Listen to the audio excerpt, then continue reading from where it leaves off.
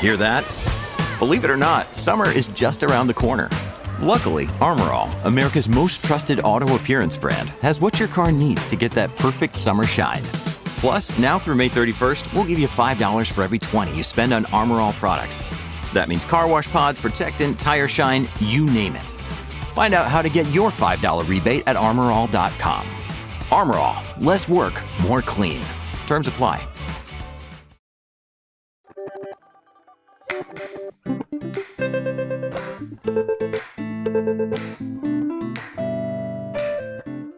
What was unique about the Roadster was it was the first really great electric car.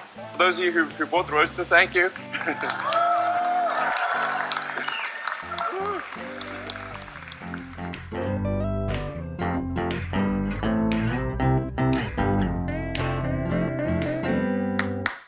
Welcome to this episode of Range, Stories of the New American West. I'm Amy Westervelt. And I'm Julia Ritchie. Amy, it's our last episode of season 1. I know! Before we get into it, bear with us while we panhandle a little bit. We've produced this podcast with minimal resources and our own equipment and money, and if we're going to keep it up, we need to find a way to monetize it. Right. So if you like what you've been hearing and you want to hear more, please take a minute and do a couple of things. First, rate us in iTunes. The more ratings we have, the more people find us, and the more listeners we have, the easier it is to attract grants or advertisers or fanboys, etc. Yes. And second, please consider donating to Range. We actually have nonprofit status through our fiscal sponsor, Fractured Atlas.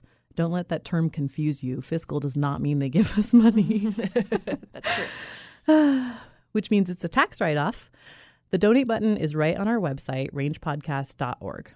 Also, we've been thinking about getting some merch whipped up with some of our illustrations, and we'd love to hear from you about what you'd like in that category. Do you want t-shirts, spurs, assless chaps with coyotes on them? Fanny packs, visors. Vests, bolo ties. Send us a note at howdy@rangepodcast.org and let us know if there's anything you'd pay for.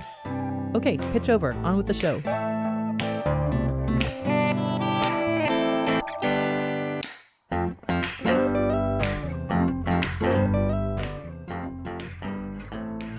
So you just heard from Elon Musk in the intro. We're talking Tesla today, but not the cars or the batteries so much as the people. Right, and not actually Elon Musk either, except tangentially. We're looking at the tribe of self-proclaimed Tesla fanboys. I don't know if they spell it with an I or a Y, but they call themselves fanboys. And how it is that that company has managed to create groupies, many of which don't even own a Tesla and will probably never be able to afford one. So to give some context to this, we've both been reporting on Tesla a fair amount. And for those of you not in the media, let's just say that Tesla is only slightly more open than the CIA. Yeah, I like to talk about them as being less cooperative with media than Philip Morris was back in the 80s. On top of being super tight-lipped and not at all transparent, they do stuff like respond to media queries with links to blog posts that their marketing director wrote. This has happened to me more than once. Oh, Lord. Or, as Julia experienced recently, invite media to tour their factory, but then make them sign non-disclosure agreements and refuse to answer any questions. Oh my God, yes. The tour felt like I was in Pyongyang touring a government showcase factory, and all the media folks there were protesting so much about the NDA thing, saying, you know, it's actually our job to disclose things, so this is kind of weird, that they eventually gave us all back our NDAs and said, okay. But it almost didn't matter because on the tour, they wouldn't let us see anything or talk to anyone or use their names, even though they're spokespeople. I think that's their job. It's so crazy. And it's weird how much the media has sort of agreed to play along with the whole Tesla thing, too, where like they only print positive stuff. Basically, I think that's just because Tesla gets clicks and that's what everyone wants. But it's getting to be a little bit ridiculous how much you see people just repurposing Tesla press releases as actual articles. So anyway, we wanted to look at this whole phenomenon. What is it about Tesla that makes people want to love them no matter what?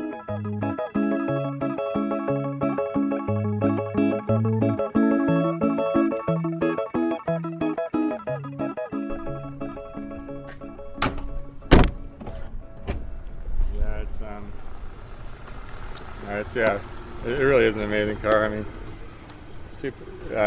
Car's even got more expensive since I got mine. So. Oh yeah, no. I asked Matt how much he paid for his. He told me. It was like 130 something. Yeah, it was ridiculous. Yeah, so it went up by I got this car for That's why I was surprised when you told me how much yours was. I was like, oh, you got a bargain. No, I didn't want to say, but no, mine was more than 70,000. Okay, because you got options. This is the old performance version, this is the P85, and they have the P85D and the P90D and the P90D with ludicrous speed.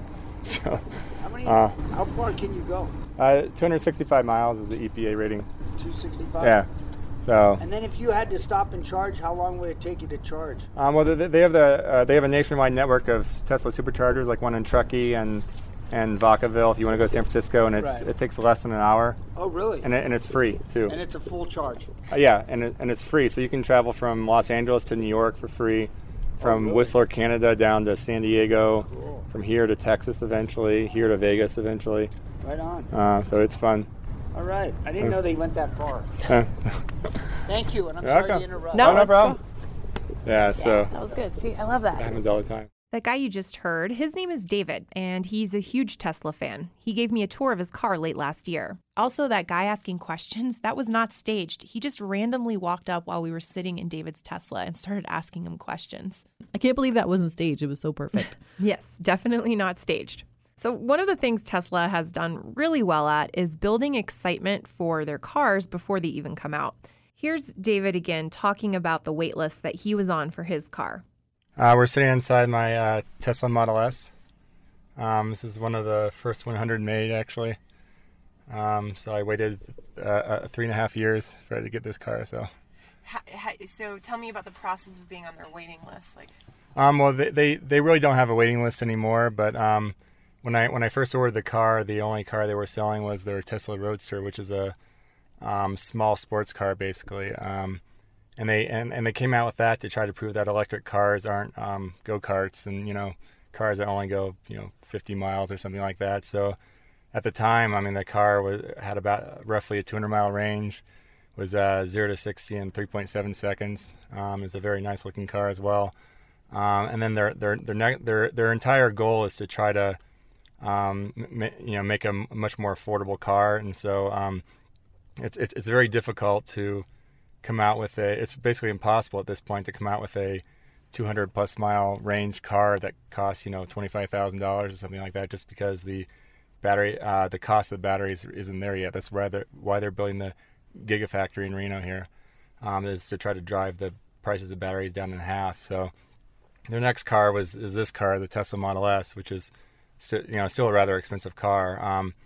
But their next goal is the Model 3, which is supposed to come out in about 2 or 3 years, and that car is planned to start at around $35,000 with no tax incentives at all. So that's really funny. I actually talked to this guy Lou Lacourt, who's a branding expert that has worked with Tesla. So big coup, someone who has actually worked with Tesla did agree to speak to us. Major get. Yeah, and with various other big brands. And he talked about the whole pre-order thing that Tesla does as a smart branding move. There's a first group of people that they feel smarter. They feel better about themselves. They tell themselves a different story about who they are because they get in first. And so with the Model 3, I can put $1,000 down. I'm in line. I'm one of the 275,000. I feel good about myself. I feel special. I talked to David at the end of last year, but the Model 3 is actually already on sale, accepting pre-orders. And in its first couple of weeks, it's already approaching 400,000 unit sales. That is nuts. To put that pre-order number in context, the current best-selling electric car, the Nissan Leaf, has sold a humbled 200,000 in global unit sales in the 5 years that it's been on the market since 2010. So Tesla has nearly doubled that in the matter of weeks. That is crazy. That is a cool thing about them that I do feel like they are attracting a lot more people to the whole electric car thing, and that, it is very high profile, and people talk about it a lot more than they did before, for sure. And they're putting it on the map. Yeah. But I want to get into Elon Musk a little bit too, because I think he's really the big reason that Tesla has such a rabid fan base. Just listen to this guy in Oregon I talked to, Ross Centers. He doesn't even own a Tesla, but he's a huge, huge fan. I'm mostly an Elon Musk fanboy. So, what makes you an Elon Musk fanboy? He sits down with physics and real constraints and real possibilities, and he figures out what ought to be done, and then he goes out and does it. That is some serious Elon Musk love, Amy. Yeah, it is. It really is. But this is how a lot of people talk about that guy. Here's that branding expert, Lou LaCour, on why that's happened. Fundamentally, it's something about our own human need, our identity, that appeals to us. And as we think about creating ourselves, our own personal brands, our own identities, as you know, the stories we tell ourselves, there's something about that story that we want to be part of our story because it makes us the person who we want to be. It's about personal identity gains, ultimately. And to get, really fundamentally human on it, it's also true of the brand. These really rabid, tribal brands almost always have some kind of a leader whose personal identity also requires that they invent and create this amazing thing. Elon Musk, Tesla's about Elon Musk. Elon Musk decided he will do this in this way, and it can be done. And an electric car doesn't have to be ugly and embarrassing. It can be sexy and fast and smart and et cetera, et cetera. This is a good segue into another lingering question I've had about all this. What happens when Tesla superfans are confronted with some of the potential issues around the company, not the positive ones? Like the whole thing around lithium-ion batteries, for example. Yes. Okay, so a lot of battery experts are already talking about lithium-ion as being close to an obsolete technology. And that doesn't mean that they're going to go away anytime soon. Look how long it took for lithium-ion to replace basic lead batteries, so they'll still probably be around for a while, but they are already not seen as this cutting-edge technology anymore, which is not what you would believe if you listened to Elon Musk talk about it, One MIT guy I spoke with a while back explained that basically there's no way to make lithium batteries any more efficient than they already are or increase their storage capacity, which means they're never really going to work to store renewable energy. And that's the big thing that we need batteries to do. And it's also the big thing that Elon Musk talks about all the time. So I mentioned this to Ross, who's a pretty smart guy, definitely, knows quite a bit about engineering, physics, everything else. And here's what he had to say. If the technology changes, of course they're going to retool. And that's what factories do all the time in the face of technological change. And tangentially to that, a dramatically improved battery technology would increase the demand for batteries. So it'd be a market opportunity for Tesla, and they take advantage of it. One of the things that I know that I can just trust Elon Musk as a brand is that he's done his very deep research. And if he believes that lithium ion is where it's at for a good long while, he's probably right.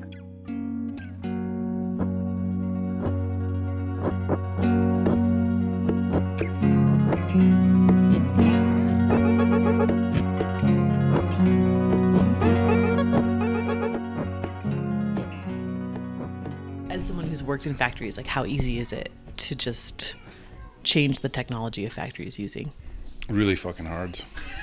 Who's that, Amy? Okay, yes, this is my husband. Okay, Matt. But I did have a legit reason to talk to him for this episode. 2, actually. 1, he worked in the automotive industry for 15 years in Europe, Japan, Mexico, and the US, so he knows the industry well. And 2, he is one of the biggest Tesla haters that I know. I don't hate Tesla.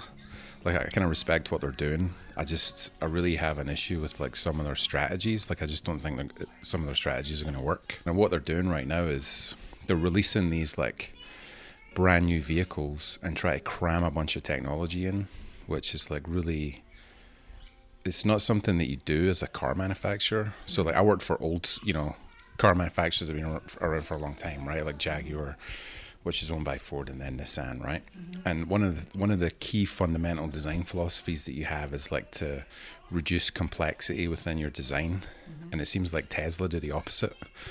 Now, some people might look at that and say, well, they're disrupting it. And you're like, no, they're not. They're just not using common sense in their design. They're making it way more difficult than it needs to be, which is a bad thing because it leads to higher risk in your design. And why does that matter in a car company? Because guess what? People love to sue car companies. Okay, so there is a real possibility that once they get those 400,000 plus Model 3s on the road, Tesla's going to have some liability and warranty issues to deal with. Yep. And they may be prepared for that. I mean, I would think that someone like Elon Musk would be thinking about that stuff, but it doesn't really seem like they are. But, even if they do come under, some sort of recall or something like that, they'll have influenced a lot of changes throughout the industry. Totally. I think it's fair to say they've already done that. I mean, they're already creating competition in the electric car space, which never really existed before. Nope.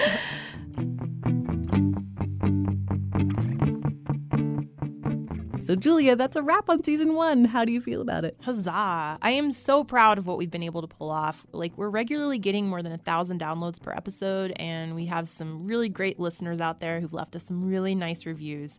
And all of this amazing original music. Thanks, David Whitehead. Woo! And also our illustrations for each episode. Thanks, James Guthman. And Michael and Petrella. And while we're giving shout outs, I want to say thank you to Mignon Fogarty, better known as Grammar Girl, for giving us so much great advice when we first started this. And nice shout outs, too. She's always giving us little, nice reviews in places. She's the best. Yeah. And also our friend Nico Columbont, he gave us some great advice on our first couple of episodes. And the Breckies, Lauren Klein and her fab tribe of Reno lady bosses. They've been super supportive all through our first season. That brings me to another point. We need money, y'all. Range is completely ad-free, and we don't have any big sponsors helping us out just yet. We sure don't. We've scraped our own pennies together to buy minimal equipment, and we tape episodes on weekends, usually with a fussy baby in the room interrupting regularly. Your fussy baby. Yeah, it's true. It's mine.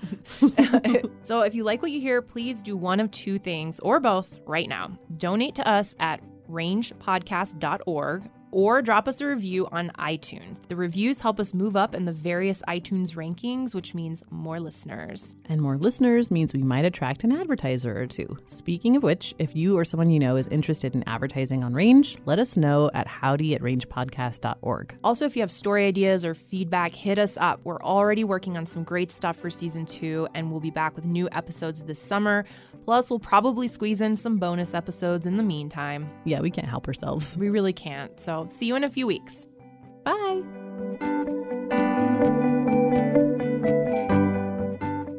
This episode of Range was produced by me, Amy Westervelt. And me, Julia Ritchie. If you like what you heard today, please consider subscribing to us on iTunes, or you can find us on the Stitcher app. Our partner is High Country News, a magazine focused on Western issues. Check them out at hcn.org. And if you have an idea for a show or want to send us some Tesla hate mail, we're ready.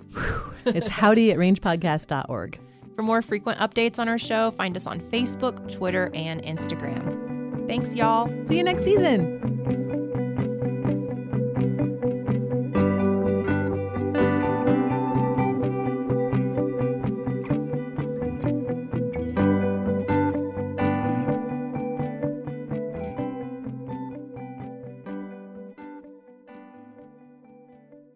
I thought this would be a good time to discuss what cars we drive. Oh, that's good. Yeah. I drive a 2012 Honda Civic that I got from CarMax. Nice. Yeah. And I drive a 1983 Mercedes diesel. I love it. I thought you should mention the fact that you drive this old clunker. It's a very old car. Yeah. And it's gold. It is gold. Yeah. That's right. The first thing I want to do if I ever get enough money to do anything to that car is get the paint job updated so it's sparkly again. Yeah. It has sheep's wool seat covers too. Not gonna touch that. I'm a mean lady. Okay. I'm just jealous. That's actually the number one email we're going to get after this. You're just jealous. Y'all just jealous. It's true. I'm jelly.